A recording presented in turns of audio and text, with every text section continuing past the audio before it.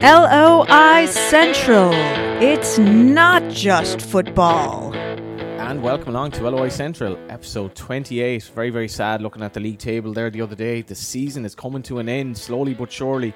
But on today's LOI Central, in association with FutureTicketing.ie, we have the head of sport in RTE, Declan McBennett, who's going to come on and talk about RTE's coverage of the game. We're going to also hear from Owen Toll and Ian Birmingham after, I don't know, there's a mad bit of crack really in the League of Ireland over the last few days in terms of the league and the FEI Cup. Later on in the show, Dan is going to come up with one of his epic and unique 4-star pizza questions, and we're going to have a bit of crack on that. But this is obviously a bit of a unique show with Declan McBennett coming on, and we are here in Oliver Marketing out in Glasnevin, Dan. Yeah, no, listen, there's a lot going on in the league in the last week, but I think we'll, we can review and preview that and talk about the implications maybe next week, because we do have Declan on. It's quite a lengthy interview, but it's obviously a hot talking point in the league this year has been the TV coverage and specifically, I suppose, the RTE coverage. So we have a guest from the top of RTE who can reflect that, and people can listen to that and form their own opinions. What I would say is, it has been an entertaining week in the sense of, well, actually, the Cup quarterfinals wasn't the most appealing list of games on paper. Yeah, it ended up being quite entertaining. UCD Waterford was a brilliant game. Bows and some Pats got through, as you would expect. Pats with a bit of drama. UCD Waterford, some people said that was the best game they've seen all season. Finn Harps Dundalk, it was a game I watched. Incredible drama. Dundalk from what about the boy since he came on the show? Yeah, and I saw him earlier, and I'm delighted for him. Scored a brilliant goal last night in the replay. But then you go on to Bows Derry on Monday, which to me is the best game I've been at this season in terms of end-to-end drama. We'll hear from Owen Toll on that shortly. But Georgie Kelly's goals, the confidence in his finish, he's up to 20 for the season now. And it really was one of those games where actually I'm now convinced that just having the crowds back and having the atmosphere is making such a difference to the product, and it's actually elevating games that might have fell away otherwise. Bows Derry, a terrific game. There's an interesting race for Europe developing between them. And then, Dundalk last night, getting through against Finn Harps. It wasn't actually a great game, that one, compared to even the drama of the first leg, but Dundalk's big players managed the situation. They stepped up. I mean, they had all under 19s on the bench, big goals from Houben and penalty and Duffy in extra time. But I mean, I've said it all along, this Dundalk season has been off the wall, but I'm sort of convinced that it's going to end with them in the cup final. I just feel like it's very destiny. Quick question on that. What was the atmosphere like at a Dundalk home game now? That was the first proper one. Like, you'd see people, and I saw this in Dalymount as well. You see a lot of chatter between people having their first handshake, their first discussion, hugging each other. They haven't seen them in 18, 19 months. And it's definitely, like, around the Dundalk game last night, I mean, there was a good buzz at the start. They fell behind early with Boyd's goal, and the man himself said it was a better goal than his one on Friday night. But then it went flat. The game went flat. But the atmosphere in extra time was really good. And there's a lot going on with the Dundalk. I mean, even since last week's show, I had a story about a potential takeover situation, which I think is realistic. They had a supporters club meeting. Well, sorry, realistic, but a lot of hurdles to cross, should I say. We had a supporters club meeting on Monday where the chairman was meant to attend. It didn't turn up. There was a COVID outbreak. It's all happening. It's all going on. And the fact that they managed to somehow develop and get through was pretty admirable. But I think really for me, like the game of the season and the game was Bows and Derry, and that race for Europe. I mean, Derry are improving under Higgins. Bows are a good side to watch at the moment, and Sligo Rovers are still in there. They lost to Shamrock Rovers on Saturday, so that's opened the door. But listen, let's hear from Owen Toll. It was an EA Sports event today. He was involved in that Bows Derry game, and we're going to go straight from our interview with Owen Toll when it finishes. We'll have Declan McBennett here for the interview that a lot of people are tuning in to listen to. Oh, and I'd say Monday at Dalymount was one of the games of the season, but I know from speaking to your manager afterwards there was really mixed emotions from your side of things. I mean, how do you look back on it now? Looking back at it now, you're probably thinking should have got the 3 points because of the position we put ourselves in. We put ourselves in great position with only a couple of minutes to go, and obviously first half we didn't play as well, but we grew into the game. Second half, thought we were the better side, and I thought the boys took the goals really well, and see it was two good finishes there and put them back level, and it was a late equaliser. So obviously with the time, it was at the stage of the game, and I thought we should have won it. See Georgie Kelly over there now. I mean, Have you had a word from I haven't today? really got speaking to them. Yeah. Just scored a great goal, so he did. Yeah. It was a great ball in and just took it down brilliantly and just banged in the roof of the net. Like, obviously it was heartbreaking for us, but no, it was a great goal. Can I just ask you, since Rory Higgins come in, there's a bit of a buzz around the club, I think. I mean, well documented, maybe the owners sold his company, Patrick McElhenney's coming back. Is there a sense of a buzz lifting around the club again? Yeah, definitely. I think since Rory's came in as well, like he's lifted everybody. He's a brilliant man to work with, first and foremost, and he's a brilliant person, and all the boys love working under him. He definitely knows his football, like, and look forward to the following year. And as a buzz, yeah, there is a buzz. If we keep getting good results, Derry fans will get behind us because they're great fans, and hopefully we can start keep getting them wins. Is it good just to get fans back in the stadium and have that feel? I know Monday didn't end the way you would have wanted, but it was a great game. Like, it was brilliant. Like, there was 6 goals, fans of both sides. I mean, it's a different game to this closed door stuff, isn't it? Yeah, exactly. No, it was a great atmosphere. Both always have a good atmosphere, and we obviously had travelling fans as well, and they were brilliant throughout the game as well. And when home games at the Brandywell really does give us a lift. As I said, the fans are brilliant, especially at home.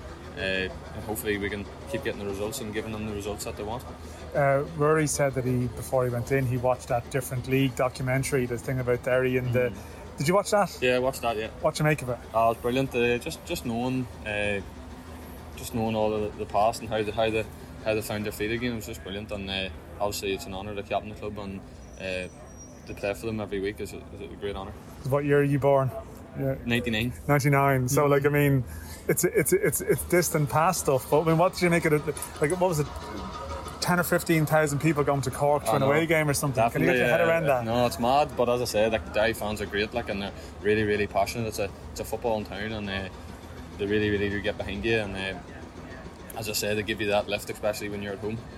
1999. Yeah, it feels like you're quite an experienced player in the context of the dressing room. You know, like you look at sort of Evan McLaughlin coming on the other night, or starting the other night, some of the lads that have been involved in recent weeks who are like 17, 18, Ronan Boyce, like do you actually feel like a sort of more experienced member of the group than maybe your age might suggest? Yeah, definitely. Like, as I say, like, I was their age a few years ago as well, and I know what it's like, and I've been there I think I've been there 5 seasons now, so it's just took up my stride, and probably I'm one of the more experienced players, but there is still a lot of experienced players there who helped me day to day as well, so it's good. To be captain though, that's an honour. Obviously it's a great honour, as I said, about that documentary. It just shows you as well, like, about the history of the club and all, and it's a huge honour to be captain. Yeah, like, you're following the footsteps of people like Ryan McBride. He would have, like, I mean, that's part of the weight of the shirt, isn't it? Yeah, definitely. It's definitely pressure, but I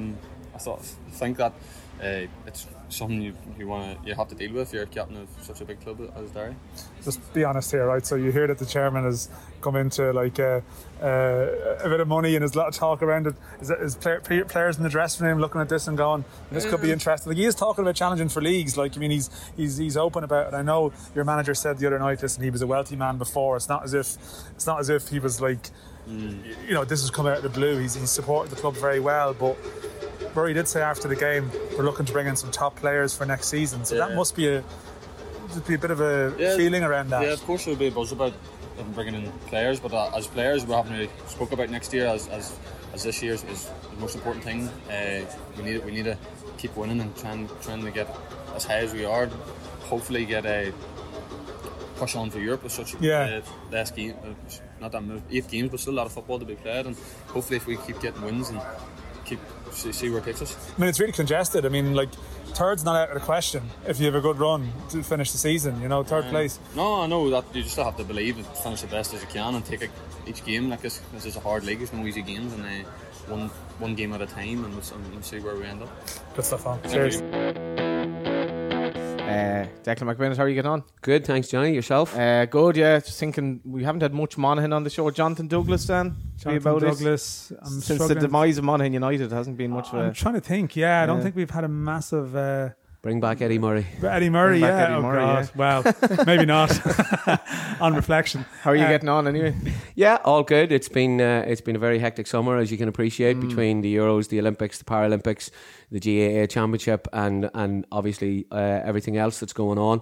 We're coming up. We've got the rugby coming back, provincial rugby coming back on RTE, and then we have the Champions League. We've Electricity League. We've the women last night, which was a great boost. We've the under-21s coming, so it's a constant, but it's a nice place to be. And it's mad. Dan put up like kind of a reference to you coming on yesterday, Dan. There were just so many questions. Like questions. It's like a lot of questions. Actually. Like Deirdre here. Like we're not going to ask all of the questions. Yeah. But we will try and get through. Are there common themes, Dan? There would be some recurring themes. All right, I have to say there'll be some crossover, which is why I say we won't be asking all of the questions. Yeah. But you were quite keen to come on and talk to us, right? You were quite keen to come on and have a discussion with us. So I'm guessing, why is that? You clearly feel that maybe you want to have a discussion around your League of Ireland coverage, which, if we're honest, it has been a big discussion point across the year. You've certainly received a lot of feedback. I assume. Is that what they call it now? Well, I had a look through your Twitter feed there recently, and you could be posting about anything, and there will invariably be that League of Ireland comment that comes back at you. And myself and Johnny here, like we both work in Off the Ball. We were previously involved with Our Sport. I work in a national newspaper. We do get comments of that nature as well. The League of Ireland fraternity are persistent, I think, in their feedback, but it does appear this year, more than any other year, there's been a certain ferocity of criticism around coverage, maybe particularly with the European Games in the summer. We'll maybe come to that, but in general, you clearly want to speak about this topic, and there's some matters maybe you want to address. Yeah, which I think there's an onus on us to do, and I think it's only fair that we do that on an ongoing basis. I think basically there's two themes of criticism that come into RTE Sport. Number one is I don't like what A, B and C said about X, Y and Z. And number two is why don't you cover more of the sport that I like? Whatever that sport is. So the League of Ireland lobby are particularly vocal about it. And I think there has been a narrative that has developed which doesn't actually stack up, but there is a narrative there that in some way it is perceived that RTE don't care as much about the League of Ireland or domestic soccer or soccer as a whole as they once did. There's also an effort to pigeonhole me into a particular area, which is, he's a GAA man, in the same way that my predecessor, Ryle Nugent, was, he's a rugby man. We have a few questions of that ilk, all right. Absolutely. But the reality of it is, and I obviously don't speak for Ryle, but the reality of it is that we're the head of sport. I'm not the head of GAA, I'm not the head of soccer, I'm not the head of whatever. I'm the head of sport. And there's an onus on us to reflect that across the board. And what I've said previously is, sort of, if you went back 5 or 10 years, we would have had, relatively speaking, €100 to spend on 5 sports, of which you've 3 dominant ones and a fourth one in terms of rugby, soccer, GAA, and the fourth one is horse racing. And then you would have 1 or 2 other sports that were on the periphery and came to the fore every now and again. Now the reality of it is, because of the financial situation, which is well documented and everything else, we have probably, instead of having €100 to spend on 5 sports, we have €80 to spend on 8 or 9 sports, because we now have rowing. We've hockey that has come to the fore in recent times, particularly with the women's team. We have gymnastics. We have all the Olympic sports. And if you were talking to the Olympic sports, and if your particular GRA is for the Olympic sports, you'll say, why do I see the Olympic sports on RTE every 4 years? And then they disappear for 4 years. Why isn't there a consistency of pattern there across the board? So to come back to the League of Ireland lobby, the criticism, the greatest level of criticism and the greatest, I'll be polite about it, passion with regard to that criticism comes from the League of Ireland lobby. Some of which is informed, much of which is ill-informed. What's informed then? Okay. Say again? What's informed of the criticism? In terms of, I think most people have an understanding as to why we make the decisions that we made. So Dan referred to some of the things that go into my particular Twitter account, whereby people will say, well, why wasn't that game covered? And they'll say, well, there are rights implications with regard to that, or they were covering the Euros, or they were covering the Olympics. So some people are aware of it. Some people are just not accepting of that, and they go, well, they should be doing it anyway. And the reality of it is you can't do all of it. And quite frankly, you shouldn't do all of it, no matter what the sport is. So there's a balance to be struck. And I'm sure we'll come on to it. But with regard to the European games, that was the one that sort of tipped people over the edge with regard to, RTE don't care about the Irish clubs in Europe. I got the job on the 1st of June 2018. The very, very first rates product that I bought was Cork versus Rosenborg. I was literally in the door 48 hours and that game was coming down the track. And George Hamilton was going to the World Cup, and they were two of the things that I dealt with in the first couple of days. We bought the Cork Rosenborg game, which was in Europe.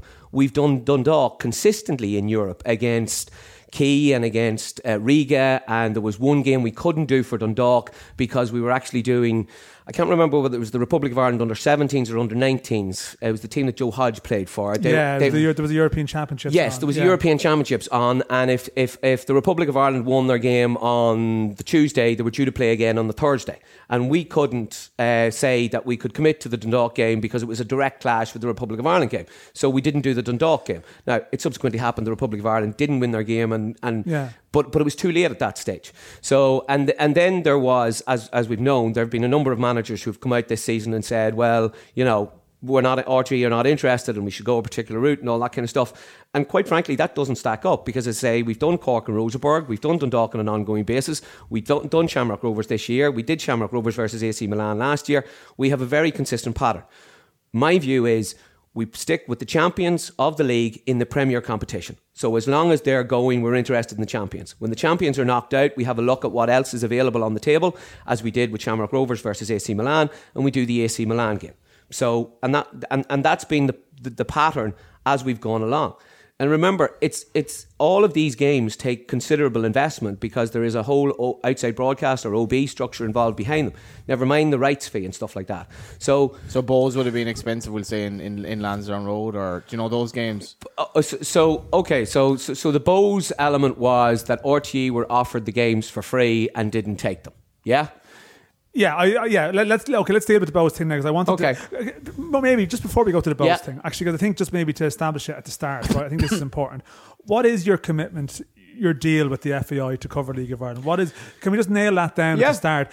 And how European games does or doesn't affect that, which is obviously a talking point. Like, what is your commitment to X amount of games per season? We do 15 games in the Airtricity League every year, and we do 3 in the Cup. So, which is generally the 2 semi-finals and the finals, and the final rather. And then we do the women's as well, and we commit a number of OBs to those. So what we generally have done is we start with 5 or 6 at the beginning of the season, then there's a break, and we come back with some in the mid-season, and then towards the end, towards the title race. But the title race is often governed by how many games are actually realistically in contention at the end of the season. So, and I think one of the problems for the League of Ireland, quite frankly, over the last number of years is that Cork were winning it, then Cork disappeared, Dundalk were winning it and winning it at a canter in some cases, and now Dundalk have faded away, and it looks as if Rovers are on that crest of a wave whereby they're going to win on a consistent basis. But the 15 games, right? Yeah. This is obviously a deal you have with the FAI. Yeah.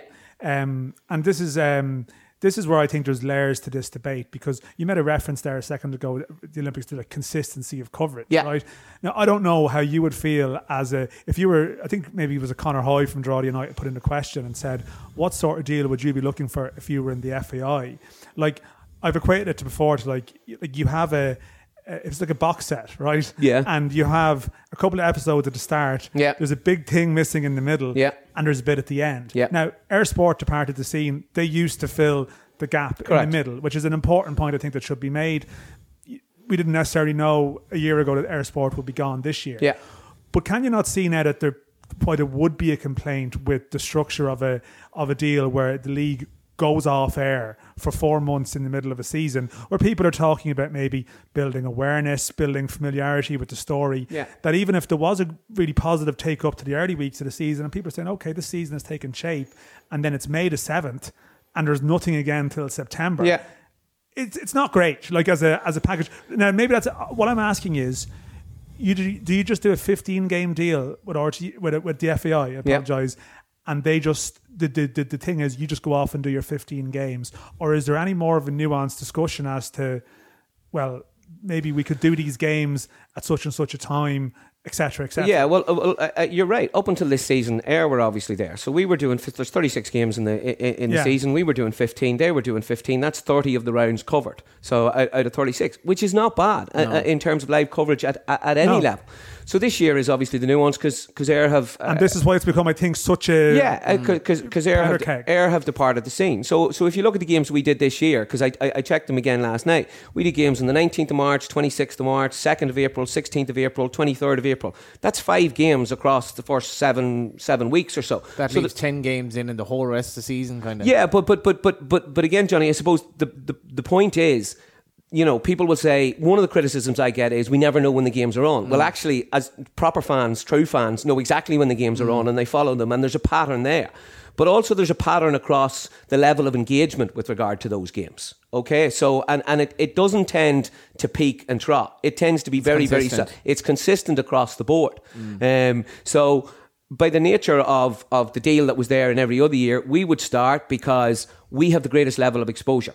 Let's be honest about it in terms of RTE, bring that level of exposure there. So the league kicks off with as much of a bang as it can.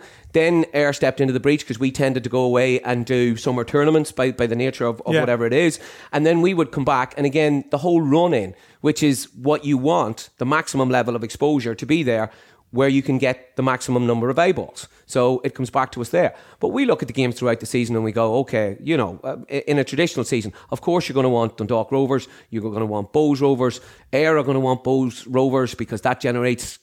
but often Rovers Bowes falls on a week where you might be doing under 20 rugby, or you might be, you know, is there a discussion around this? Because I have a list of the games this year. Yeah.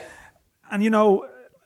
again, is there a need to get around X amount of grounds? Is that something that you're conscious of as well? Like, for example, Drogheda and Pats was announced the other day for a couple of weeks' time. Now, I would look at that at this stage and go, it's potentially the second or third most interesting game that night. And just from a perspective, you know, across the week, I'm not sure how much coverage that particular game is like Sligo and Pats. So you could argue that point. Now, I know you will say, listen, if you're talking about the product, people should be watching it anyway. Yeah. But to me, like, it's a slight frustration of mine is that there are certain marquee fixtures that always look good. Yeah, but they're always going to be full in the crowd's ear. Just finished. But, you know, and the selection of, I would look at the list of games this year and you'd be thinking, I mean, they aren't necessarily keynote games in the context of the season. And is there not a better way of at least showing that if there is 15 games, that they're 15 of the best games? Yeah, I do take your point. But it's the equivalent of saying we want to see Liverpool, Man City, Man United and Chelsea on Sky Sports every Sunday, and we don't want to see anybody else. So you want to see Dundalk Rovers, Sligo and St Pat's. True, but like if you're picking Champions League games, that's the sort of the policy that you might apply to some degree. And that's very much a one-off. And the Champions League is a premium product which drives particular numbers and particular sponsors. That, yeah. So, but are we really saying that we don't want to see Finn Harps, Waterford, Drogheda? You know, the clubs who maybe even Derry at times. Now, some people will disagree with me saying that. Yeah. It's just my part, and I think that's what I'm saying. I think there's something between there's obviously a balance of the two. But to go back to the point, about the gap, like you have to accept that what exists now with Ayr Sport departing. If you were a fan of the league in that perspective, where your product disappears for 4 months in the middle of the season. And I'm not saying that's on you. I'm just saying that's a product of the deal that's been agreed. I don't disagree with you. Did you understand where there be some genuine anger with that? I don't disagree with you, but equally, the full onus has not been and cannot be particularly on one broadcaster. Like, it doesn't happen in any other league, to the best of my knowledge, whereby you have multiple broadcasters and you have multiple broadcasters who want to compete for those games. You have multiple broadcasters who go, that's a premium product, I want to have some of that. Okay, and if that doesn't exist, then on one level you can say, well, they have a monopoly and, you know, that's going to lead to particular implications. On another level you say, well, why aren't there multiple broadcasters competing for this product?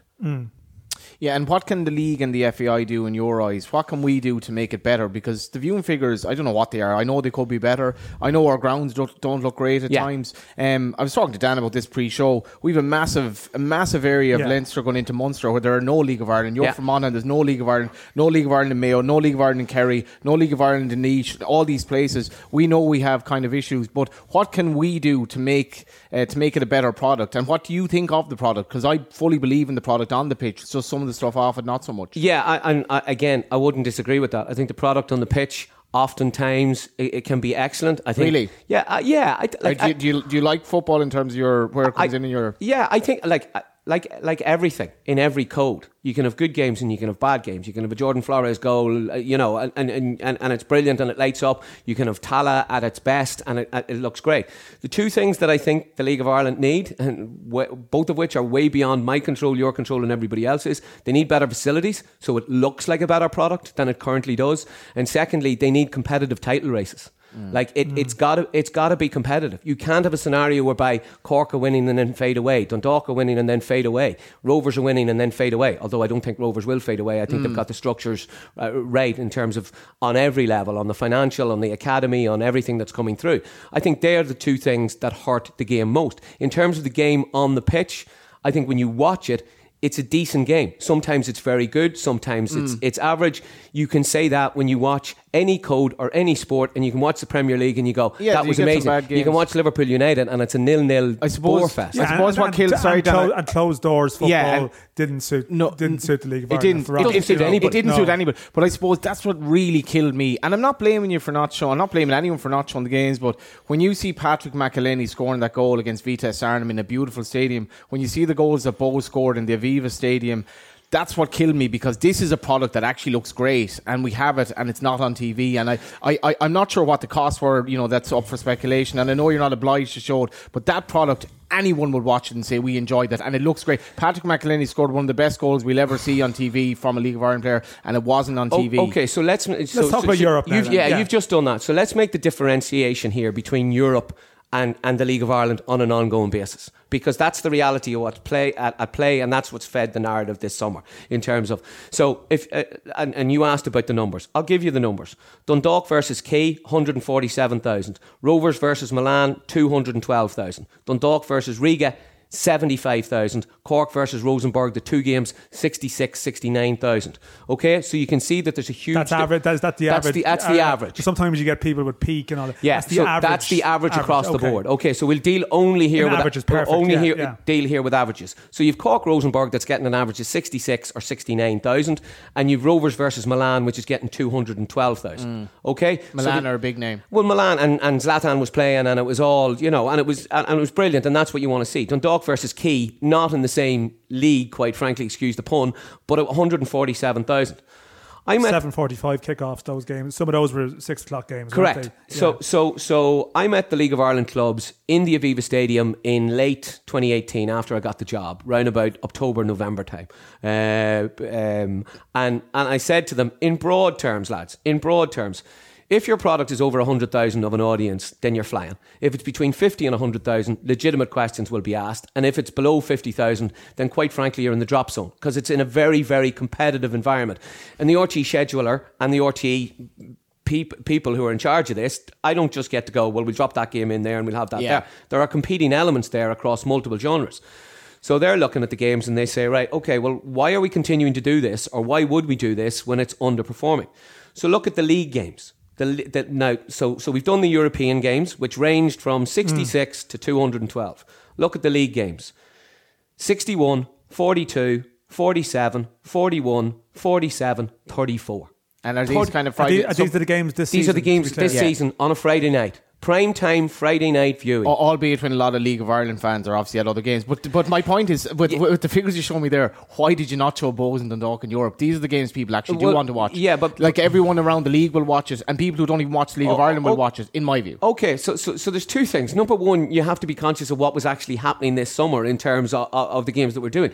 Number two, we can devote all our resources to doing 15 or 16 European games. We then don't... league games, you mean? Sorry. No, 15 or 16 European games like your arguing Bows versus Vitesse. Sorry, yeah. We don't then have the resources to do Sligo versus Pats or Derry versus Finn Harps. Like, this is not a never-ending pot that we can dip into to say we'll do 16 games in Europe and we'll do another 16 games in the league. You can monetize Rovers in Milan with viewing figures like that, but not necessarily a lesser. Can you not sell that product well enough in the Viva Stadium? Say we can show this because we're not going to lose money on it. No, but I don't get involved in the commercial side of the house. My job is purely editorial. What happens on the commercial side is nothing to do with me.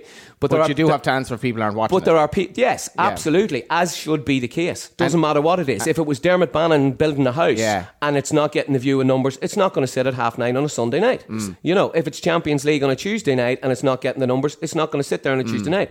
If you get a primetime viewing slot on a Friday night and your product delivers, then you're elected. If you get a primetime viewing slot on a Friday night and your product doesn't deliver, it's perfectly legitimate for people to ask questions as to why are we continuing to do that product. You know, and you're now in an extremely competitive environment because the URC will come back on a Friday night.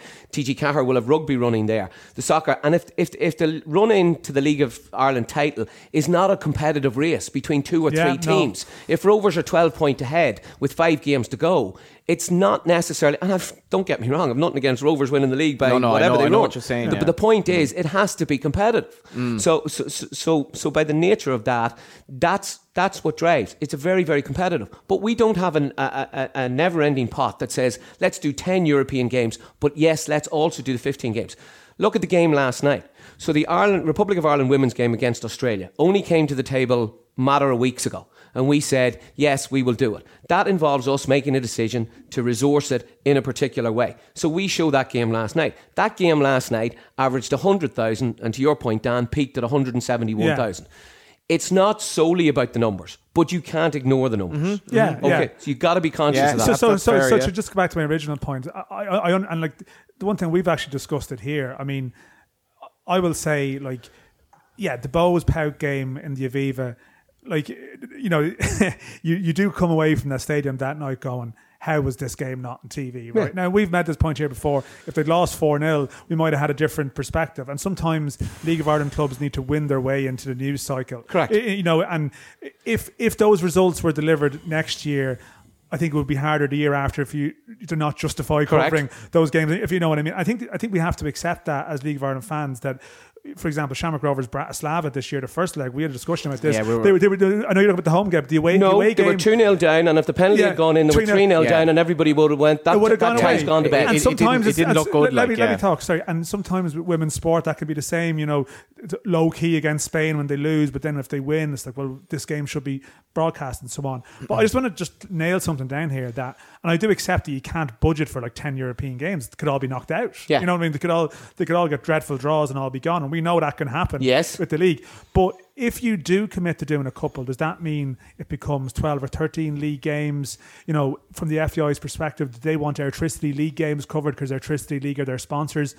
You know, are European games complicated to slot into the deal? Do they impact on your deal if you show a couple of them? Yes, they do. Your question's well founded in the sense that yes, they do absolutely eat into a budget because, as I've said to you before, like there's a budget there with regard to domestic soccer coverage, and we have to work on the balance of that. So in some cases, we may go, okay, well that element is going to cover a European game. That may mean one game less in the league.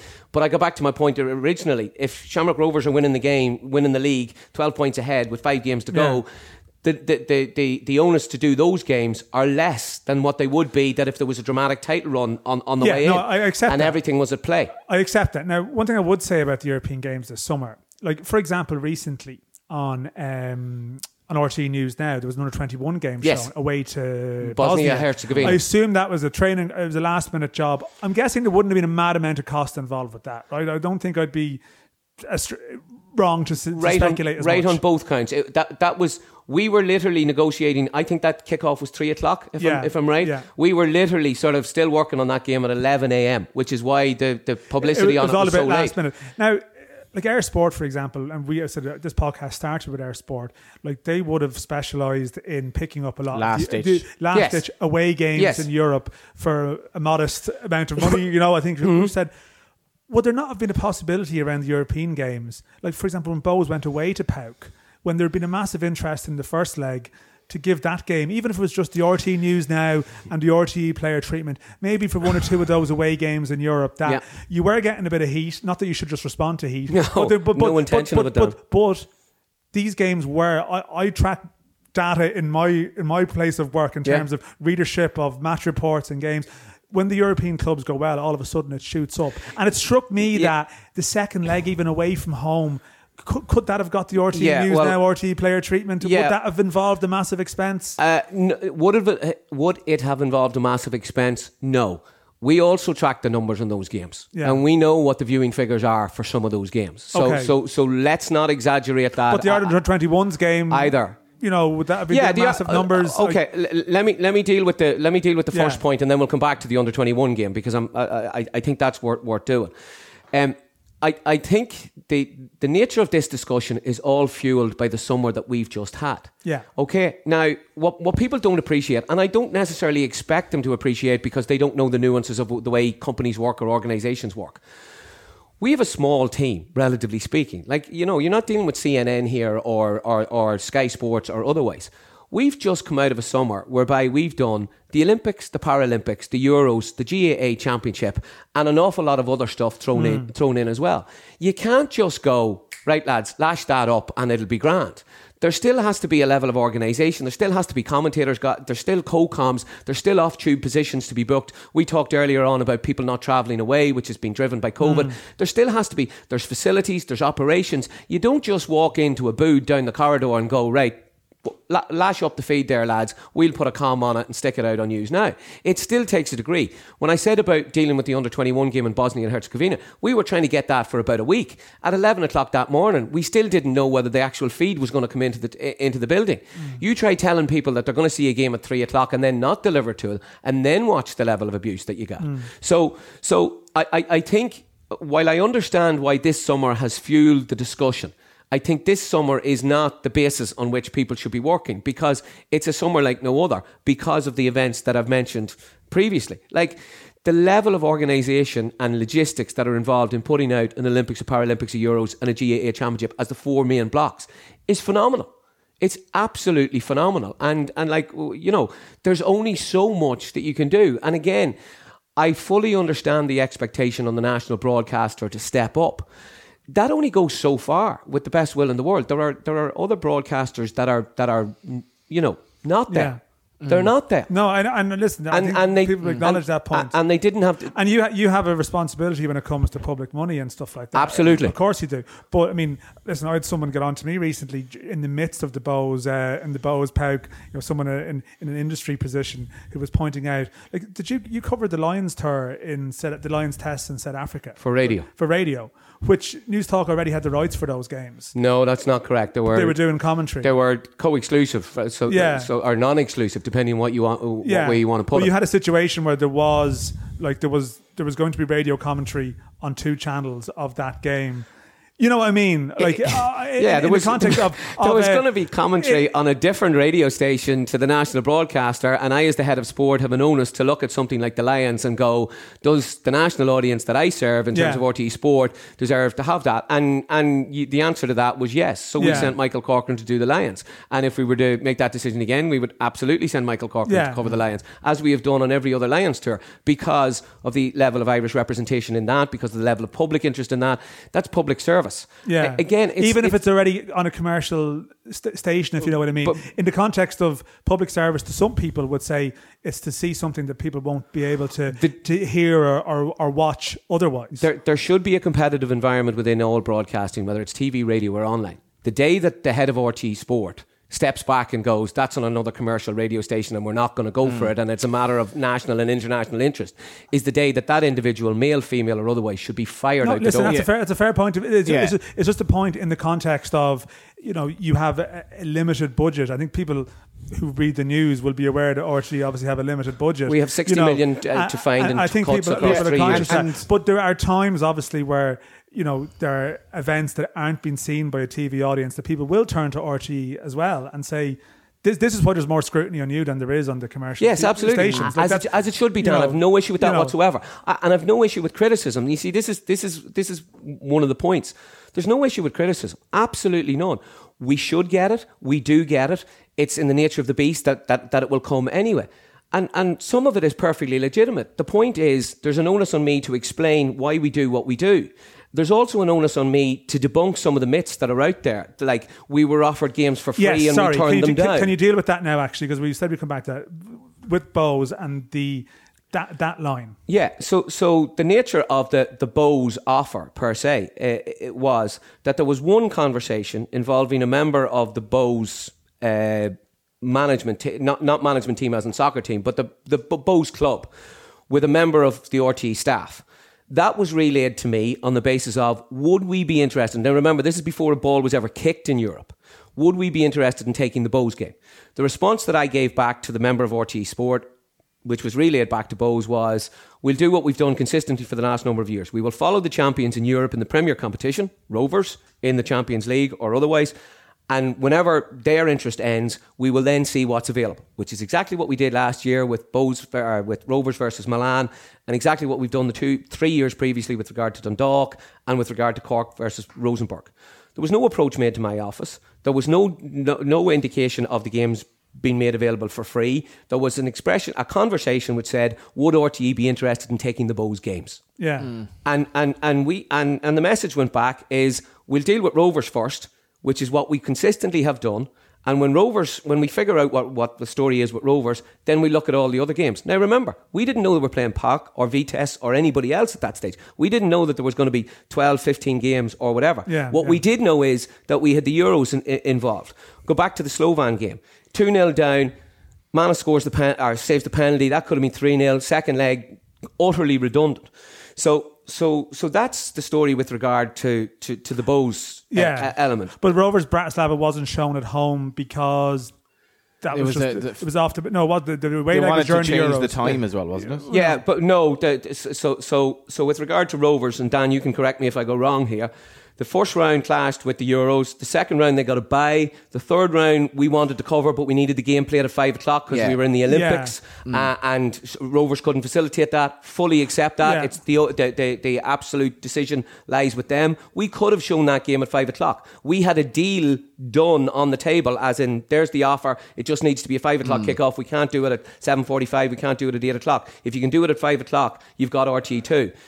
That was brought back to the club by the agent. And it wasn't acceptable. With regard to Rovers and Dundalk deal through the same agent. Yeah. I was in conversation with that individual before and after every single European draw. So even before the draw was made. Okay. So the draws are traditionally made on a Thursday or Friday, depending on games being played and all that kind of stuff and whether. So like, I would phone on the Tuesday and say, we'll talk to you after the draw is made and let's see who's away and who's at home and all that kind of stuff.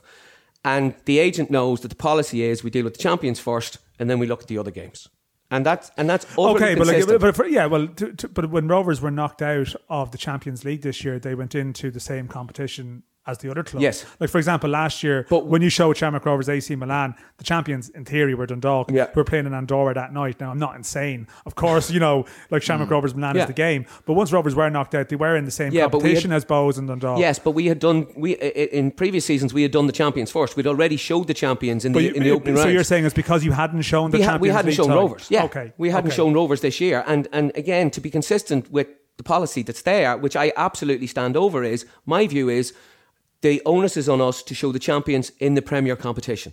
And if we can't get to them in the Premier competition, then we show them in the first available competition. Once they are gone, then absolutely we look at the other games.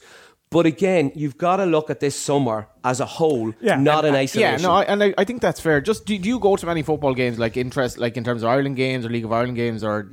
I go to some. I don't go on a weekly basis because my work and family situation don't allow me. But if you're asking, have I been to Dalymount? Have I been to Oriel Park? Have I been to the showgrounds? Yes, absolutely. You went to any of the Euro games, the European games, you'll say, this summer? Do I go? I was at the... Yes, I was. I was at the semi-final of the Euros. Oh, sorry, you wanted any of the League of Ireland teams in Europe? No. Okay. No. So just a broad point. Like, so I write match reports for RTE on the website. Yeah. I generally have very little fault with the online coverage. I think they cover every Premier Division game, and I know that comes at a cost. I'm a freelance journalist, they have to pay me, for example, but I think we're in a dangerous situation here where you have a scatter of managers basically coming out against RTE, having Stephen Bradley saying forget about RTE, they don't have any love for us. You've Keith Long coming out with comments.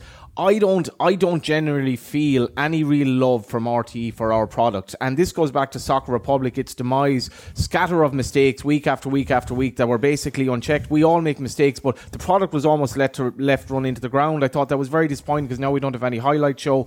And I don't feel any love that's there. I follow racing. I think there's perfect love for horse racing in Ireland on RTE. Gaelic Games, obviously, it's intrinsically there. I don't feel any love for our product. It's almost like we have to show it, get it out of the way and move on. No, that's what I feel, and I think I reflect a lot of people in that. Okay. I hear what you're saying. I fundamentally disagree with it, and I disagree with it on the following basis. Let's take domestic soccer as a whole. We do the 15 games in the league. We do the 3 in the cup. We cover the European games when we can. And I've said to you, Cork through Rosenborg, through Dundalk, through Rovers again this season is there. We're doing more under-21 games than we've ever done before. We're doing more women's games than we ever done before. We did the Australia game last night. We're doing the qualifiers for them. We're doing the qualifiers for the under-21s. We did the Bosnia-Herzegovina game. What we're doing frantically, as in on an ongoing basis, is trying to get the exposure of those tournaments. We talked earlier on about doing the under-17 and under-19 tournaments. I think it was under-19. I'm open to correction. No, I'm trying to think that under-19 one was the one with Joe Hodge, I think, but actually it doesn't matter really. Right, well, but the point is, we're doing that. A number of those tournaments that we also would have done, that the Republic of Ireland would have been involved in, have been cancelled because of COVID. You got to take domestic soccer as a whole. It's not just the League of Ireland. There is the women's team there is the under-21s, there is the 17s, there is the 19s, and there's the senior squad. There's also 150 games that we did for Watch LOI when nobody could go to games, which people very, very conveniently like to push aside or like to criticise Watch LOI because it wasn't of the standard that they wanted it to be. It didn't have enough cameras on it. It didn't have enough replays. It didn't have enough eyeballs. That's the other thing that people refuse to acknowledge or fail to acknowledge. And the issue that will come back was, well, the product wasn't good enough to generate the numbers. Well, the numbers weren't good enough to justify the production of the product to the level that other people wanted to do. RTE Sport produced 150 live games over 2 seasons when people couldn't go. Now, to your point, no, just hang on a second. To your point in terms of public service and not showing love for the game, nobody else stepped up to the mark on that one, because that whole initiative, right or wrong, good or bad or otherwise, goes back to a conversation involving myself and Niall Quinn. And then Gary Owens was brought to the table, people in RTE were brought to the table, and the GAA were brought to the table. So there were 150 games covered when people couldn't go to games. And people will point out that they'll say 10, I will argue it was about 5 games that crashed and burned. We had a camera sat down in Cork, we had a decoder sat down in Dublin, which cost us another game out of Cork, and Cork suddenly felt there's no love in RTE for the League of Ireland. There were 150 games covered by RTE. Where was everybody else? On that Where point, was anybody else? Point, yeah, to be honest, and I've made this point, it's not like Virgin, TG Car, Sky, etc. falling over themselves to rival you. And I was disappointed anecdotally with the figures for Watch LOI. I think the point has been made that watching the product on your laptop with nobody in the ground was kind of crap. And it's not really, the worry is the service, but I wasn't blaming RT. I was disappointed in League of Ireland fans because I thought they're not spending any money on the football club and they're basically not going to spend a nominal fee for this. So I was disappointed. I spoke to someone last Friday, this is a classic one, who was watching the Dundalk Finn Harps game. And I was like, oh, where are you watching it? Watching it in the pub. The pub has it on. I was thinking, it was a fiver. Full pub in a particular town watching a game.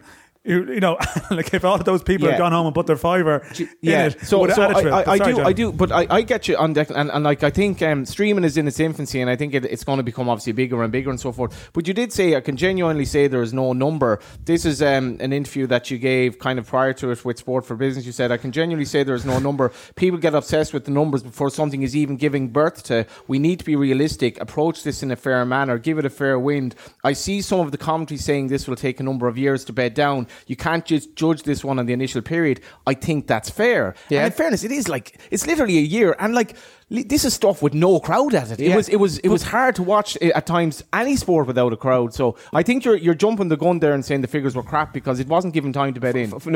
Firstly, which I'm paraphrasing. Firstly, I didn't say the figures were crap. Well, they were, to be fair. Secondly, the point is, the very nature of streaming should be at its height when people can't go to games. When people can go to games, the diehards will go to the games. Some of the floating audience will go to the games. So if streaming is ever going to work, it should be really when people can't go to games. So if the numbers don't add up then if you put 1,500 or 2,000 people or 2.5 or whatever it is into a ground, what do you think the streaming numbers are going to look like? The second point is, to go back to the first point that you made in relation to your last question, was, let me take you back to the conversation with Niall Quinn, which gave birth to Watch LOI. Streaming and so on. Yeah, okay. And Niall Quinn, to his credit, went, the Irish footballing family will watch this and they will buy into it, and the Irish diaspora will buy into it, and they'll do all that kind of stuff. Okay? It simply didn't happen. Yeah, but hang on, Jenny. No, hang on. Us, so Niall Quinn is not from the League of Ireland. No, but the point remains the same. The point remains that I've given you the figures: 42, 47, 41, 47, 34 with regard to League of Ireland games this year. Liverpool and United will do, on a bad night, 250,000 and 300,000. Yeah. The Republic of Ireland against Portugal will do 500,000. There's a massive disparity there between the Irish footballing family. The women's international last night got 100,000, peaked at 170,000. That's great. I think that's fantastic in terms of numbers. I think it's great for the next generation of girls that are coming along. I think what Louise Quinn and Vera Pauw and Katie McCabe and the rest of the team did after the game last night is inspirational with regard to bringing people along. But the point is, the Irish footballing family, as defined in the broadest sense, do not back the League of Ireland. I agree with you on that. I agree with you in terms of the might in Europe, but I feel you were bruised, and I suppose, if not bruised, reinforced by how bad the figures were for Watch LOI. I think it reinforced your kind of... No, I'm going to cut across you there, because again... You don't really have a love for the league. No. You yourself personally. Me personally? Yeah, like you weren't a Monaghan United fan, obviously, because nobody was. You come from a county that doesn't have League of Ireland. You're one of many people in this country who has no love for the league because there's no local club, and it was not something that was in your life. And I'm not blaming you for that. But it's got like it does though, because you're like it does because you don't have the love for it, and you run RTE Sport. But hang on a second. Yeah. With respect, number one, you're making an awful lot of assumptions. Number two, professionally, it doesn't matter two hoots. It's not worth a ball of snow, to paraphrase badly John Hume, in terms of what I care about. Okay?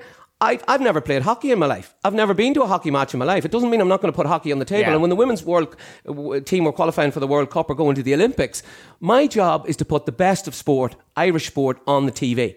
Okay? Now you look at the best of sport this year. Off the top of my head, Kelly Harrington, Rachel Blackmore, Ellen Keane, Nicole Turner, Patrick McElhenney and Bose Pauk. Yeah, but the point is, it's got nothing to do with what my personal preferences are. It's actually quite insulting, with the best will in the world, as to what my personal preferences are. Sort of, this sense that because I grew up in Monaghan and because I didn't follow Monaghan United, I've got news for you. Nobody followed Monaghan United. I said that because the lads arrived in a bus from Dublin and got on the bus and fecked off back to Dublin, and there was no local initiative with regard to it. That's why Monaghan United.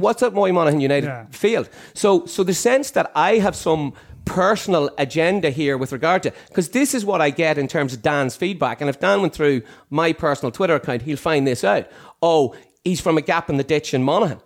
Like, with the best will in the world, lads, I have a professional integrity, which means I put the best sport that is available to us on the TV, whether that's rowing, swimming, gymnastics, whatever code you care. And I'm not saying that in a disparaging way at all, because I'm saying there's large parts of this country who do not watch the League of Ireland. But you very much sort of said that I don't have any love for the League of Ireland, and this is reflective of what RTE does.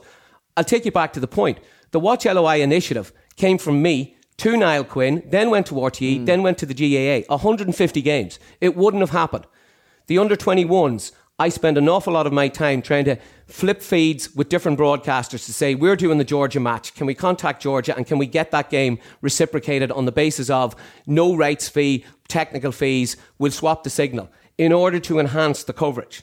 So the idea that somehow I am professionally against soccer is, quite frankly, insulting, and it's also false. Yeah. No, I think to be fair, from my experience of dealing with, if the figures were high, people in your position want stuff to get good figures. It's not just about the numbers. I know that. It's not about the numbers. I also know there's a balance between the numbers and the responsibility. But I think, to be fair, if I will say this as someone who would have been critical of aspects of European stuff, but I also know if there was 150,000 people watching every League of Ireland game, I don't think we'd probably be having this discussion. I think the discussion we'd be having is, can we do, instead of doing 15 next season, can we do more? 20? But can I ask you then, just with those figures that you referenced there, and with your previous, I suppose, your classification of figures, like, is the League of Ireland potentially in the drop zone? Yeah, no, I knew you were going to go there. No, the reality of it is it's not, because again, I believe in the public service remit of RTE to cover the sports within Ireland. Soccer is a very important sport. We do that. I could have, over the course of the last 3 years,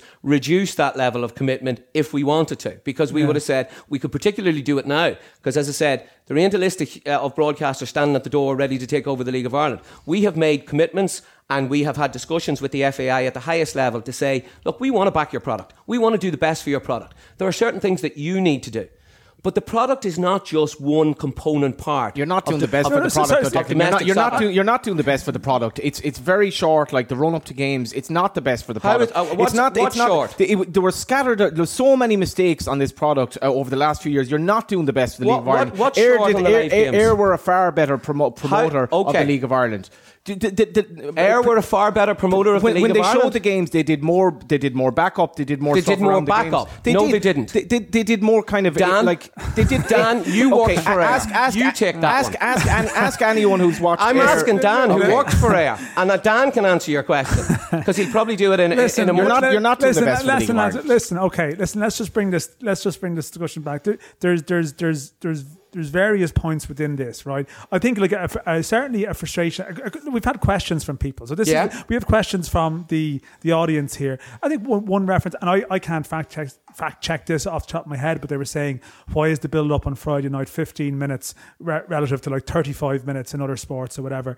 Like, what are your restrictions around the coverage on Friday night? I think with Ayr, listen, I don't think we can really go into that comparison because there's a very different. I'm happy for you too, Dan. Because you know it doesn't stack up. Dan. I know from having watched Dublin Mayo recently, and I'm not particularly GAA fan, and I went into Casino Royale not long after the full time whistle. Like, there's obviously scheduling implications that a RG will have that an Ayr Sport won't have in terms of timing. So I don't think that would particularly be the way I would take this discussion personally, but. I think he just saved you there, Johnny. No, but I'm not going to agree on that. Actually, I listen. There are some questions. I would say that in terms of the coverage this year, like, you moved the resources away from the highlights Soccer Republic passage to concentrate on the Friday night package. You got the stuff put into every ground. Correct. You could do the goals. With streaming though, can you do goals after games now from other games? Yeah. But after the Sligo Pats game recently, there was no goals from the other matches. And we made the goals available to all the clubs, which was one of the great criticisms that we had, that we used to hold them until a Monday night and the clubs could use them. But at the moment though, like with the Friday night soccer, you can't. Could you go around the grounds after the games and show the goals? We could. You could. Yeah. You could. There's nothing to stop us. Like, it didn't happen with the Sligo Pats game recently. I wonder, was there streaming implications? It was actually a question I had myself. Is there implications with that? Because the Soccer Republic isn't there now. Yeah. A, because of figures, but B, because you were also diverted those resources into these Friday night broadcasts. Yeah. But like, as someone who recorded the Sligo Pats game myself, I went home last week thinking I would see the goals from the other games. Didn't see them. Yeah. And then I was thinking, okay, well, this package that we went towards is now a slightly diminished version of that. That's just an opinion I would have around that. We didn't discuss it with the FAI. I don't think, in fairness, and I don't speak for the FAI, I don't think there would be an issue with the FAI allowing us to show those goals with regard to the fact that they're on LOI TV or otherwise. But it still comes back to so let's deal with the build-up of 15 minutes. Most of our build-ups are half an hour. Sometimes they are 15 minutes.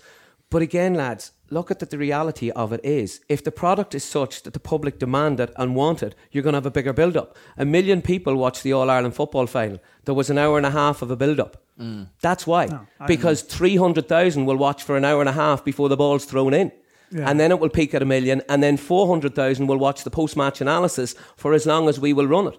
The biggest frustration that if you were to talk to the GAA team within my department would say, we're rushed off air, we're constantly out the gate, we have to take 3 commercial breaks, we can't get the post-match managers interview in. You've seen this with regard to even the internationals and stuff like that. We're desperate to try and get the interviews done to get everything and you back. have to go. No, and we're getting rushed off air. That's the difference compared to sports channels. It's not true that we do 15 minutes. On occasions we do 15 minutes.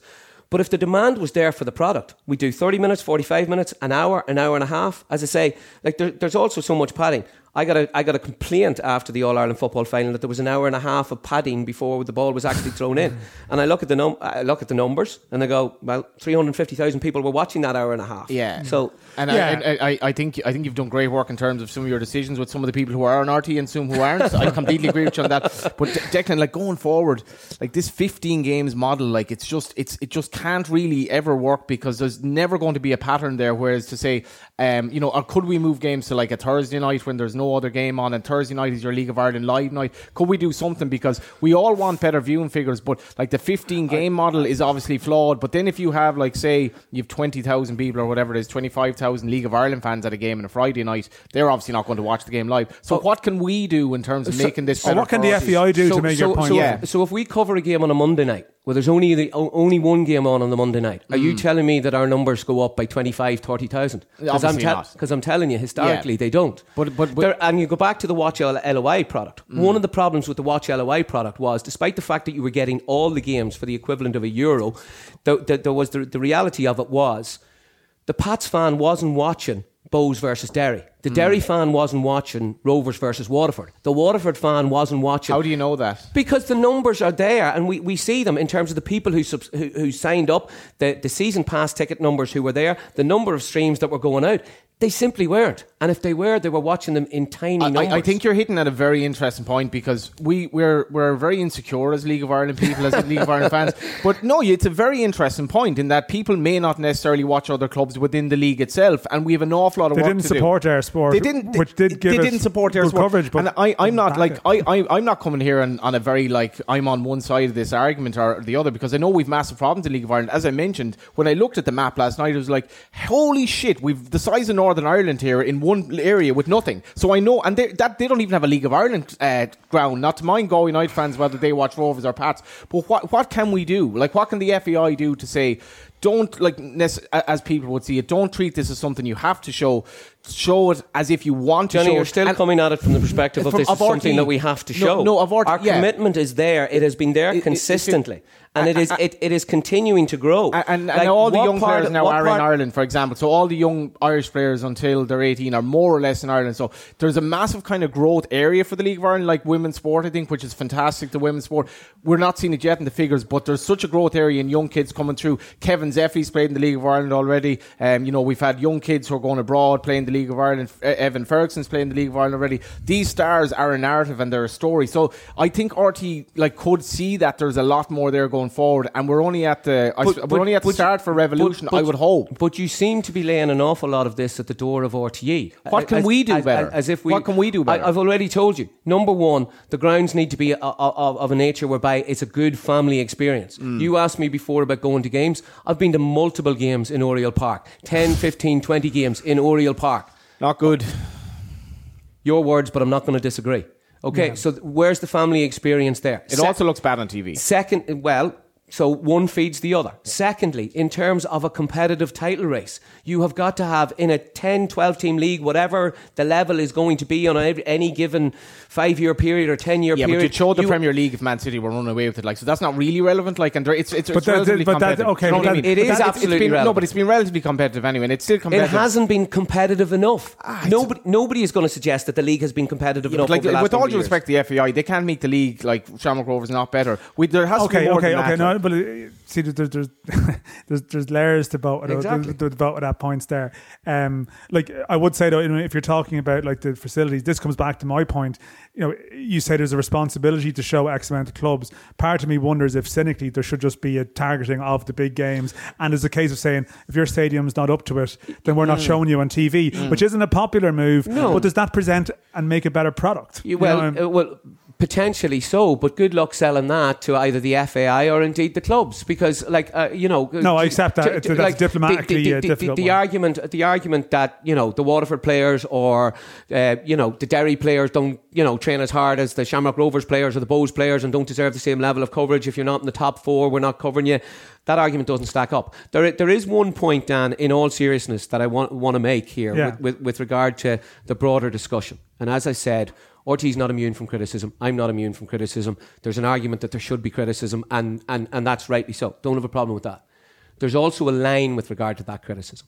That line has been overstepped this season with regard to some of the chanting and some of the behaviour with regard to RTE personnel on site and people who are engaged by RTE who are not necessarily RTE staff. Do you have examples there? Yeah, there are a number of examples over the last number of weeks whereby some of those who have been operating for RTE, working for RTE, not necessarily RTE staff, but working for RTE or working with RTE, have felt uncomfortable at best with regard to some of the behaviour that is emanating out of the stands.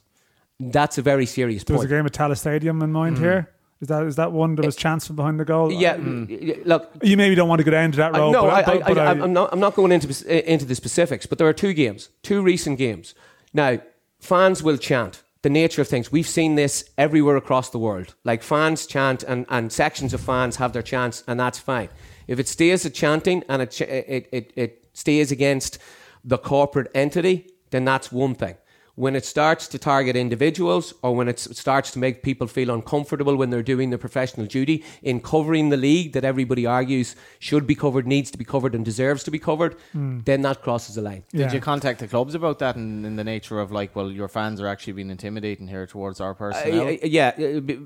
I need to be conscious of the language here, Johnny. I'm not holding the clubs responsible for their fans. Hungary fans, Hungary being banned now because of their fans. So you know what I mean? The Hungary FA. Yes, the clubs have been contacted and the FAI have been contacted with regard to it. Like, you know, we're not dealing with snowflakes here. There are people who go about their daily work and they understand the nature of the atmosphere that takes them into.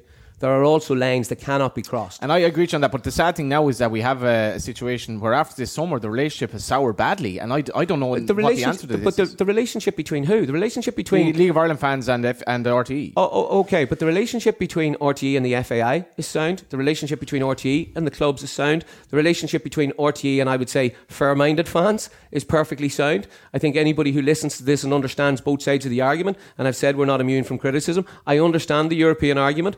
I understand the European argument, particularly in the context of the summer that RTE Sport have had. Sure, yeah. What I'm saying is, you can understand it, but there comes a point whereby you do not cross that line. Yeah, we're journalists and we've all gotten criticism. So you say just it's not in the drop zone. So for 2022, are we looking at sort of something similar again, or is there a broader discussion to be had with the FAI? I think I like we discuss with the FAI on an ongoing basis, and we'll continue to have those discussions. I think, you know, we look at it, Dan. I'm not going to sit here and say it's going to be more, it's going to be less, it's going to be the same. You wouldn't expect me to do that. No. What I'm saying is that RTE has a commitment to domestic soccer and Irish soccer as a whole. Yeah. And we will continue to do that. And we are utterly consistent in our approach. Like, again, an awful lot of this has stemmed out of the European games this summer. Okay, so the deal is there a deal to be done at the end of the season, if you know what I mean? Is there a current contract up? Like, is there talks to be had over the winter? Just where actually is it at in terms of... Yeah, there's discussions to come. There's discussions to come. Okay. And RTE, as you would expect, will enter into those discussions and beginning to sound slightly corporate and slightly management. We'll enter into those discussions in the same open-minded way, and we will make exactly the same points that I've made here today to the FAI. But the FAI are acutely aware of those points because we've been making them for probably 10, 15, 20 years. Okay. You know, so it's not fundamentally different. Okay. But what I will say, Dan, is in the round, remember the women's game, remember the under-21s, you know, remember the 17s and 19s. It's not just about one individual product. No. Irish soccer is not limited to one individual product. No, I appreciate that. But I guess the point is, do you understand where some of the anger comes from when there's a 4-month window, which I've said there's many reasons for that. It's the deal, it's negotiated, it's the other broadcasters don't step up to the mark. But do you understand as a principle where that comes from? Absolutely. Where there's no highlights I've said program at all. You know, like it's I've said repeatedly that I understand where that comes from. I don't fundamentally disagree with that. But I've also set out the rationale with regard to why that is the case. Okay. Not only this year. I just have a couple more questions. Okay, I was going to go just very brief. Okay, well, I was going to go to some listeners' questions. So just roughly, how much does the game in the showgrounds cost, we'll say, the other day? Like Sligo Pats, how much does that cost in terms of sending a load of people there? Because Ayr seem to do it, but obviously Ayr isn't here anymore, so I don't know. Like, we're back. You know what I mean? So, like, how much does that cost? I'm genuinely... I'll bring you in here again, Dan. It costs multiple tens of thousands. to go to a League of Ireland game. Go to a League of Ireland game to do it. So and it depends. We can scale that up. So for example, when we did the Rovers game, we put in 18-yard cameras because we decided that the nature of that game merited the Milan game. Is it? Yeah. No. The last Rovers game. Sorry, was yes. Yeah. On the basis of that game merited, and if there was that was to get them over the line into really, really lucrative stages. If there was a decision in that game, that was crucial, we wanted to be able to reflect that as we do. So we scale up the spec of the OB. And that will cost us more money. And my other question is, I love the League of Ireland highlight show. Match of the Day was my favourite show when I was growing up. I'm going to admit that. Then I got into League of Ireland. I loved the League of Ireland highlight show. Is there any prospect of League of Ireland highlight show come back? Because personally, I think also it's a better product advertisement than live games because you get the best. No, you're fundamentally wrong with regard to audience behaviour. So that's your personal preference, and I absolutely get that. I'm just saying in terms of the advertisement, because it's obviously the highlight, so it's the best of rather than. Do you know what I mean? But the world has changed, Johnny. There are two premium products that remain in terms of highlights. There's Match of the Day and there's the Sunday game. Okay? The world of sport is now live sport. It's either you're watching it live, that's the experience, or 60 seconds later... It's dead on a Monday night. 60 seconds. It's dead an hour later because you're seeing it on your phone. Or you've got... in some cases, you've got a dodgy stream of a Vine that shows you that Mo Salah scored or Patrick McElhenney scored or whoever it is scored. The point is, highlights are no longer the product that they once were because the nature of broadcast has taken over from that. So if you gave me a magic pot of an extra 100,000 to do more domestic coverage, you would do more live games, even though they're generating an audience that is not sufficient. So it's still 10 times more than the audience for the highlight show. So 365 days a year, bar 15 live games that you're obliged to show, there's no League of Ireland coverage whatsoever. Nothing, no magazine show, no discussion, 365 days of the year, there isn't domestic soccer going on, Johnny. Secondly, with regard to the 15 games that we're obliged to show, as you like to use, we're not obliged to show them. We show them on merit. I've already set out that we did 150 games, more women's, more under-21s, more seniors, more 17s, more 19s. So your argument doesn't stack up. With regard to the radio coverage, with regard to the online coverage that you contribute to, that you didn't have a problem with 10 minutes ago. My job. Absolutely. I have no problem. Good journalism means asking good questions. It also means hearing the answers. Haven't read my match report. Your words, not mine. The point is, we do an awful lot of League of Ireland coverage. You know the personnel that are involved in RT coverage. Tony O'Donoghue, Damien O'Mara, Ed Leahy, Rory Houston, all these guys who are deeply, deeply passionate about their own clubs, whether it's Bows or Sligo Rovers or Shamrock Rovers or James O'Toole, Derry or whoever it is. So the idea, again, that somehow that there are either personal issues with regard to the League of Ireland, professional issues with regard to the League of Ireland, our coverage is extensive. Show me who matches it. Show me who comes close. Show me who's in the game, full stop. But you have a highlight show, obviously, the Sunday game. You cover rugby in terms of against the head and all that. So you've stuff around the games. So pretty much in soccer, full stop, there's nothing but live stuff now. Is that right? In television terms? In RTE, in television terms. Yes. So it's just live. So there's the biggest participation. It's just live. So, but there's nothing else apart from that. But it's just live. No, but there's no highlights. There's no magazine show. Is that not slightly strange? The biggest participation sport in the country? The biggest participation sport in the country is covered extensively in terms of live product. If the numbers don't stack up, Johnny, you don't continue to pour more public money in my role after more public money. It has to stack up. The numbers are not the sole arbitrary factor here. Equally, they cannot be ignored. There is a public purse there that says sport is vitally important to the national interest. Sport is what we do. Sport we do better than anybody else. It's not RTE arrogance, that's just RTE policy in terms of we try and do it better than everybody else. We cover domestic soccer extensively. And we look at every single rowing, hockey, gymnastics, show jumping. We have to cover a broad spectrum. Yeah, that's fair. Domestic soccer is not neglected. Okay, so listen, we are tight on time here, so we have quite a lot of listener questions. I think, to be fair, we've covered a lot of the headings in various. So we'll try and keep the answers short on this. People might already from listening will know the answers to some of these already. Is it possible to It's have like a quick fire round. Let's go quick fire As enough. quick as you can, Quick fire Declan, enough. now. Is it possible to have a League of Ireland highlight show that goes straight to the RTE player as opposed to live TV? I.e., this is from Liam Regan Gramar. Is a package that could just go on the player? For example. The answer to that is everything is possible. Everything costs money, and you get to the point whereby you go, does the investment there justify the return there? Okay. What were the viewing figures for the GAA Club Championship matches that RTE showed in 2019-2020? How would they compare to League of Ireland matches? A bad game will do 100,000. A decent game will do anything above that, depending on the time slot when it is. If you pay, let me give you an example. Kilkenny don't have floodlights in Kilkenny, in Nolan Park or otherwise. So if we take a game from the Kilkenny Club Championship, it's going to play at 3 o'clock on a Saturday afternoon. That's not going to generate a huge audience. If you put a game in from the Tyrone County Championship, as we did last year, or the Cork Hurling Championship at 7:45 on a Saturday evening, it's going to do serious numbers. Yeah. So, What are you talking actually for that then? Roughly like 150,000 maybe or something? and keep going north. Yeah. Okay. Yeah. Not that, but I mean, it goes to show timing is also quite Gaelic important. games as well. every- Timing is crucial, Dan, but timing with regard to domestic soccer has never seen them move out of the 7:45 slot. Gaelic games They've in got every the prime corner. time slot. No, Yeah. I know that.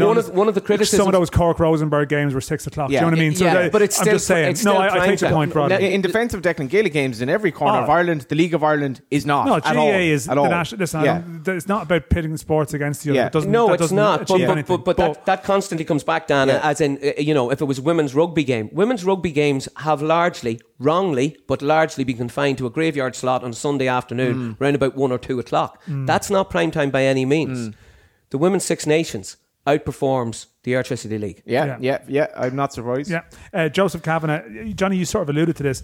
Is there any interest in putting the live game on a Saturday or a different night as opposed to a Friday? You've sort of touched on this. You say maybe it doesn't necessarily reflect in the figures, but as a concept, as a concept of a product, would you think about moving the night? We've thought about it for years, arguably decades. There is a Friday night slot there. If you look at Saturday night, you're into serious, even greater competition with regard to, and remember, the URC is now going to be there. The GAA Club is now going to be there. If you're getting X for product A, X plus for product B, and X plus plus for product C, where are you going to put your games? But it also works in terms of, like, we don't decide when the League of Ireland, nor should we, when the FAI play their games. Friday night is traditionally soccer night.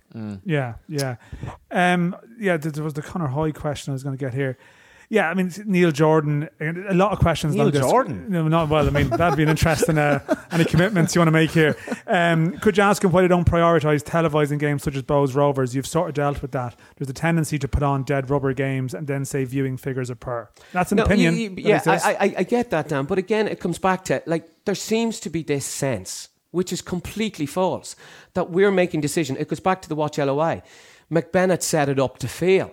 Like, that's utter nonsense in terms of like that. That's you do 150 games and somehow you set this up to fail. Like, let's go back to Ayr. When you were with Ayr, do you think that any broadcaster is going to go, I'll tell you what, RTE can have all the attractive games and we'll take all the other games? Like, that's not going to work. So Ayr covered Bows Rovers on an ongoing basis because you would have first pick, second pick, who's going to have in a particular week. The calendar will fall for you there because the schedule in RTE, Ayr was a sports channel. The schedule in RTE has to accommodate multiple genres. Yeah.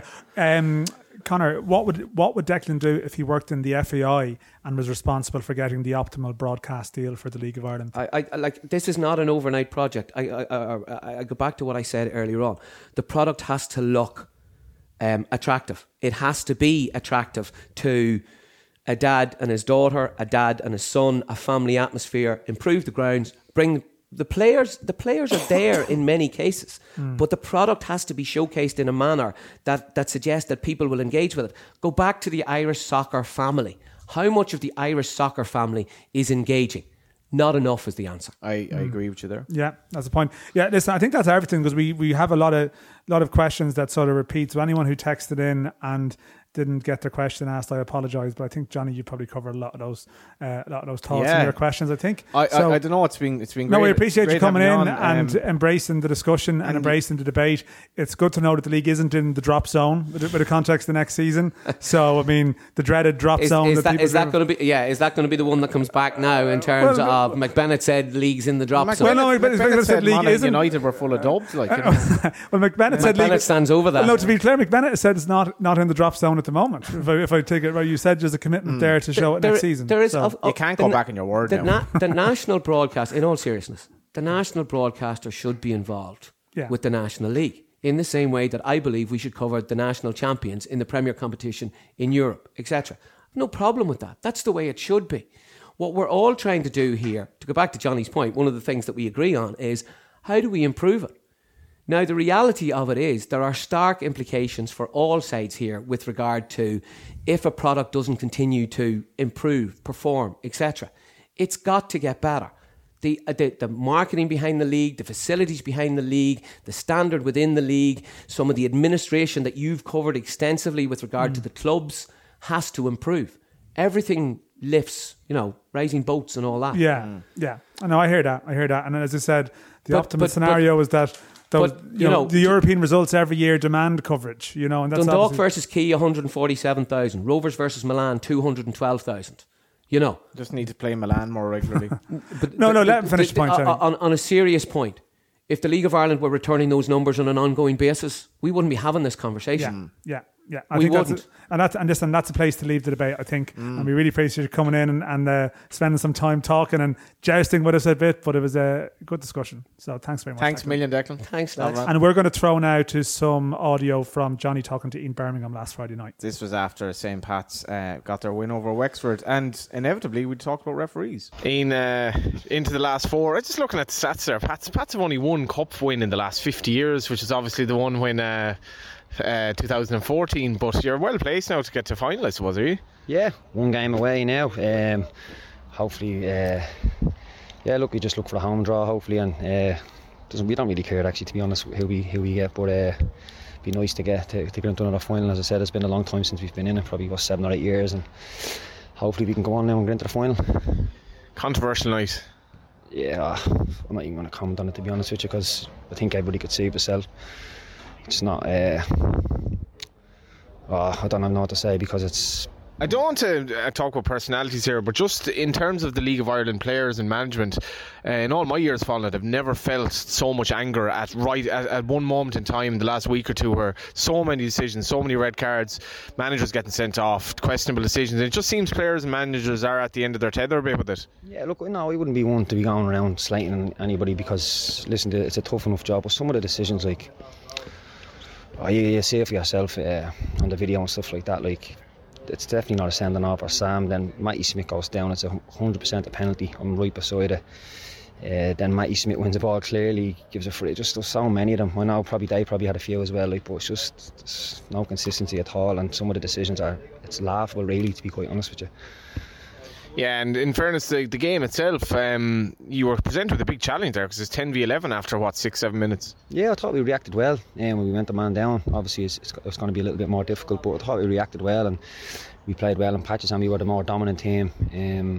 They had a couple of probably little breaks, but other than that, I think when I went to 10v10 then second half, we were a bit too open, I think, and they did get in a few chances, and we got the second. It was 2-0, and it was still kind of the game was still there to be won. And they got in a couple of times, and on another day they might be nicking a goal back, and then it's all to play for. But look, thankfully we're in the next round. It's all what it's about. Listen, we'll look back at the video and see what we can tidy up on. But the main aim tonight was to get into the semi-final. Now we're one game away from the Aviva, so exciting times for the club. Wexford deserve credit, don't they? Because for a team bottom of the first division, they were no way overawed by you. No, brilliant. They were, in fairness to them. It was a really, really tough game, and as I said, they could have had a few chances. Some really good players, and I know Paul Cleary was here. Was a couple of years ago, really good player, and obviously a couple of others impressed me there tonight. And you wouldn't think they are bottom of the first division, so credit where it's due. As I said, they could have nicked a goal there to make it a nervy few minutes, but look at, thankfully we got the win, and we move on now to the semi-final. I suppose Stephen O'Donnell is 2 years into the job now. What's it like? And I mean, when Griffin came in, your position seemed under threat, but you've quickly kind of re-established yourself as the left back. Yeah, look, we've got a quality squad. Everybody on any given weekend, anybody can play, so you've got to be at it in training. I was out at the start, it kind of wasn't sort of playing, and it was disappointing, but look, I trained really hard. I woke me off, and I just would get a chance again, and I got a chance, and listen, we flip-flopped out, but now sort of starting to play more frequently now, and I'm enjoying. It's probably the most enjoyable probably year, 2 years I've had in it. Like, Really, yeah? Yeah, I'm loving it. And I said I love coming in every morning. The lads, great lads and great staff, and listen, it's all going well. And but look, we're only as good as our last game, so we've just got to keep building now. And obviously we had a disappointing result last week, but look, we bounced back tonight, and we'll bounce into the Rovers next week. Won't need any motivation for that game, and see where we go from there. Not giving up on the title either. No, look, we're just concentrating. We can go and beat Rovers next week and see where it takes us.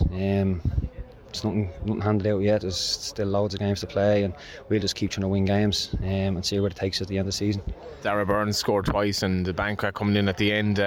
Obviously McCormack in midfield, and I think your manager was half giving out that you're not getting enough credit for the amount of young players you're bringing through. Maybe that's to do with the squad size you have, but it's great to see as well. Yeah, brilliant, and they're all top class players, but they're all lovely people, lovely kids like that. Real pleasant, come in, do their work every day, and they're great with the crack as well. I love bouncing off, and they bring probably the better out of me as well. So yeah, I love going in every day. They're great crack and great little crew they are, and as I said, really top players, but they're really good people as well. Is it hard to believe sometimes the age you are, like how the years fly by, and I guess you're one of the veterans of the squad now?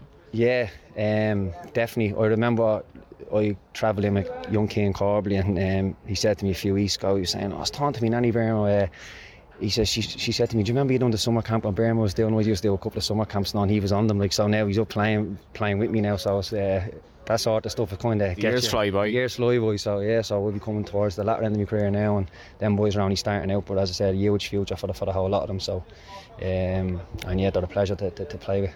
I don't know where you at any of the Bows games or Ireland in the Aviva Stadium, but you must be buzzing to get back there this season if you could at all, because especially after playing so many games the last year and a half behind closed doors, I suppose. Yeah, it'd be brilliant. Look, we've been there a couple of times before, but that's in the past. It's years ago now, and it's a fresh group. It's and yeah, look, we'd love to go back there, and that'd be the aim. Obviously, one game away now, but I'm sure all 4 teams that are in the semi-finals will feel that they have a right chance to get there. But look, we'll take on whoever we get in the cup. I think we're on our day. We're capable of beating anybody, and hopefully we're there come the end of the season in the Aviva. You've had a good season? Yeah, it's all right so far. I've done okay. Team's done really well. I feel like I've done okay, and yeah, still going. Happy days. Thanks for your time. No problem, Johnny. I believe you're doing a big piece Saturday about referees, Dan. It was a bit mad, like, because I think people were almost like, I spoke to people after the game, and they almost like, don't want to talk about it anymore. They're just so fed up with it. So that'll be interesting to see what you come up with Saturday in the Irish Independent. And Ian Birmingham telling me he's expecting a child in the near future as well. So it's all happening for Bermo. Great to catch up with him after the game. Declan McBennett, obviously. It's a fiery discussion in Paris, Johnny. I was like, geez, Declan's really annoyed here. I was but like, but you know, listen, I think it's important to stress that we didn't go chasing after him. No, he fair wanted play to come and talk to us, and it's clearly something that he feels strongly about, and he wants to engage with it. It was fiery. It's an emotive topic for a lot of people, and I do think you do get the sense that sometimes RTE feel that there's a lot of scrutiny on them, when, to be fair, there are other broadcasters showing Sportline at the moment who don't go there, you know. And yeah, obviously that has to be leveled up at the same time with, you know, the public service responsibility. And this is my point around some of those European games. I feel that if no one else is stepping up, maybe RTE. Well, just briefly on that, because should. RTE is a mixed model in terms of advertising and public service, it's always going to be impossible to know where is the line here, and that's the one thing with RTE is that model. It's not the BBC. It's very hard to know, because he'll say the viewing figures don't matter, but then he'll talk about the viewing figures. Of course, and that is the mixed model, and that's the confusion of it. And we got a lot of questions in. I'm sure some people are saying you didn't answer. Apologies for that. You didn't ask our questions. It's because a lot of the topics were covered by Johnny, and you know, some of the comments related to bulletins on the 9:00 news doesn't necessarily come under his remit, so it's not necessarily relevant to speak about them. But you know, we'll be interested to hear people's views on it. You know, I think what was stressed is that the league, you know, I do think that the figures need to be better. The point I do make is, like, I do know loads of people are League of Ireland fans who are like sharing registrations for the streaming and stuff, and then get annoyed when the streaming figures are bad. You know, like, I mean, and you know, I work for a paper that has a subscription model at the moment, and it's funny when people are asked to pay for something that can be funny. As I said, like, people watching games in pubs that are showing matches, like, it technically is like cutting the figures for what should happen. But listen, we cover a lot of different things within that. and I'm sure we'll get plenty of feedback. And if people send in their comments, we'll maybe try and address some of them next week if they feel there's more we should have pressed on or asked or whatever. And now we need a 4-star pizza question. Liam Holton from Future Ticketing has been on. We will be talking with Future Ticketing in the near future just about fans back at games, because thankfully, Dan, this has become the norm now. We're going to be able to, and it's something we didn't quite mention as well. Like, as much as these games, we can still watch games on the stream as well. We can still watch our own clubs in the first division. It's almost like this. You just forgotten that this wasn't the case. Like, no, and obviously, I mean. Yeah, listen, that's there's a lot of questions we asked there. There could be questions for Jonathan Hill as much as they could be questions, or Mark Scanlon as they could for Declan, to be fair, about the strategy of where they're going to go with the streaming. Because some people are used to seeing their club play away from home on a Friday night, that they wouldn't be able to go to Waterford or Finn Harps or Cork or Dublin if you're any of those clubs. Exactly. Now, we need a 4-star pizza question, and we're going to do this now, and it's topical in the context of the FAI Cup, because Dundalk are now through to the semi-finals. They're looking to make the final for what? How many finals in a row? 7 in a row, is it? It would be 7 in a row, is correct. So if people can give us the name of the last club to knock Dundalk out of the FAI Cup, in regulation, but they've obviously lost a couple of finals, but the last club to knock Dundalk out of the FAI Cup before the final. So there we go. That's our question. Yeah. This weekend's fixtures, Johnny. Just on the RT website to get the fixtures. I've inadvertently gone into entertainment, in which the headline is Nicole Richie accidentally sets her hair on fire. Now, is that public service, or is it like it's entertainment? I didn't even get a chance to talk about. If people are wondering how the great Tom is getting on, because every League of Ireland fan knows. You just wanted to throw this in because you do one good deed. You give a lad a lift home from a game, and you had to throw it in. I gave him a lift from Dundalk to RD. He was getting home. Some people have been concerned about Tom's whereabouts. I can confirm he's still with us. He's still going to games. He thinks Waterford are going to win the cup. And he asked for Jerry Thornley and Dave Kelly, and didn't appear to even recognise me for half the journey, even though he always slags me. But he's in good form. He's enjoying the games. And it's good to have him back, and even that's part of like the fan experience of the game. 100%. It's the random thing. So Pat Shamrock Rovers. So Pat Shamrock Rovers big game on Friday. Yeah. We'll do more around the games next week, right? Waterford, Drogheda, Dundalk, Sligo Rovers, Derry City, Longford Town, and Bohemians against Finn Harps. And there is a refix game between Dundalk and Bohs on the Monday. Yeah. And what's going on in the first division this week, son? Yeah, in the first division this week, Galway United, I know, host UCD. Shelburne are away to Cabinteely. If I can get the fixtures. You're still reading about Nicole Richie's hair, aren't you? Nicole Richie. It was accidental. How did she set it? How do you set your hair on fire? I once set my nose on fire accidentally. It was to do with Flame and Zambuca. It's a pretty embarrassing story. Treaty against Cork, isn't it? Treaty against Cork, Athlone, Wexford. In fairness, and Cove Bray on Saturday. So there is still an interesting fight for the 5th place slot there, and Paul Doolan's Athlone have given themselves a real chance. And they're at home to Cabinteely. I'm sure he would love that, wouldn't he? Speaking of fiery, Dulo says you won't have us on the podcast anymore. It's like, well, we'd had you on more than any other podcast. We'll have him on again. Bring him on next week. Imagine him and Mac. Okay, listen, that was a good chat.